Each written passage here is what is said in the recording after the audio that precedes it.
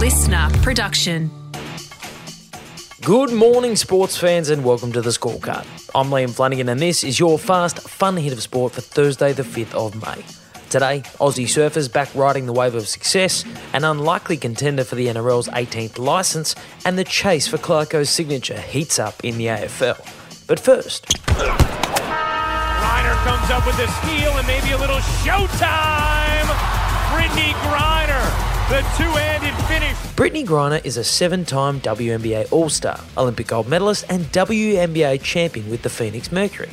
But right now, she's a Russian hostage. Some breaking news about Phoenix Mercury star Brittany Griner. According to ESPN, the U.S. government is now saying Griner has been, quote, wrongfully detained by the Russian government. ESPN says this designation change means the government will no longer wait for the Mercury star's case to play out in Russian court and will begin negotiations for her return. To be clear, the designation does not mean she is considered to be a hostage. Okay, so she's not a hostage, but the US government has now officially declared Griner's detainment by Russia to be unjust and wrong.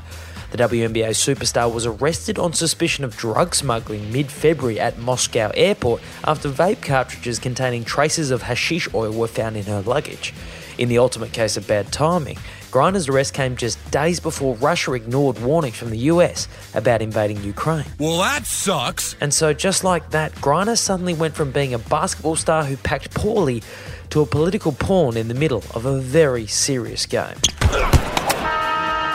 It's been 4 years since we've had a surfing world champion, but Aussie surfers are back on top. At the Margaret River Pro in Perth, both the men's and the women's titles were claimed by locals, and in the case of the men's draw, a real local. Robinson building some speed. Looks like he wants to ramp up again. This time a big rotation. He gets it. Woohoo! Here we go. Crowd just going absolutely wild. They're behind their West Oz boy. 24-year-old Jack Robinson, born and raised in Margaret River, claimed his second ever tour title with a narrow win over two-time world champion John Florence. And he's going to take it off him. The last wave will be ridden by Jack Robinson, and it's a victory lap. Jack Robinson wins at home and is the champ of the Margaret River Pro. What a moment for the young Australian. The win was the first by an Australian man at the event since 1989 and leaves Robinson sitting third in the rankings. But the win for the women's champion Isabella Nichols proved to be priceless. Isabella is going to have a dedicated paddle and now take off on her first wave of her first final here in the 2022 season. In 2022, the World Surf League has introduced the Mid-Season Cup, which essentially knocks out the bottom 50% of surfers on the men's and women's tour. The idea is that less surfers for the second half of the tour means better waves. Anyway, Isabella came into the Margaret River Pro ranked 12th of 24 women on the tour, meaning she had to win the whole thing or say bye-bye to the tour for the rest of the year. The stakes are really, really high. But even with all that pressure, Nichols delivered. So proud of Bella for finding the grit and the determination with so much pressure on her today, Richie.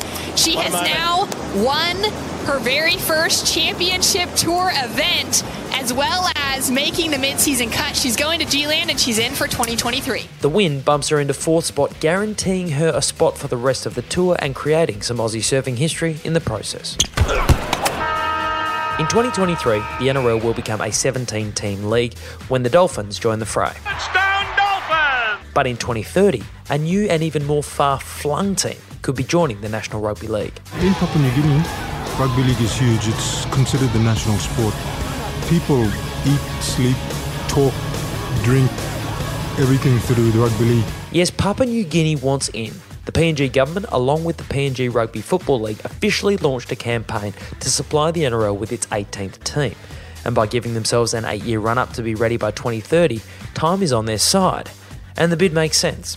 PNG is the only country in the world that has rugby league as its national sport. Their national side, the Kumuls, are ranked 5th in the world, and the PNG Hunters already compete in the Intrust Super Cup, a lower-tier comp in Queensland. Oh, really? Well, how convenient. But it's not as though there won't be other bids for that 18th licence. PNG will likely be up against other bids from a possible third Brisbane-based club, a Perth-based team, and a second New Zealand outfit. So while we wish PNG all the best, it's still a long way to the top if they want to rock and roll. everybody loves Raymond. Nope, everybody loves Clarko. We all know that a couple of clubs were interested in the services of super coach Alistair Clarkson, but News Corp John Ralph reports that those ripples of interest have grown into tidal waves. Surf's up, dude! Ralph reports now that up to 8 clubs have sounded out the 4-time premiership winning coach about becoming their new chief whistleblower. Clarkson returned yesterday from a stint in the US where he was a guest of Golden State Warriors head coach Steve Kerr. And Ralph reports he is intent on returning to the coaching merry-go-round next season, but will wait until later in the year before exploring his options further. Be patient. Patience, of course, and given he's still being paid $900,000 a year by the Hawks, what's the rush? And that is your Fast Fun Hitters report for Thursday the 5th of May. I'm Liam Flanagan. Catch you tomorrow for your week-ending edition of The Scorecard.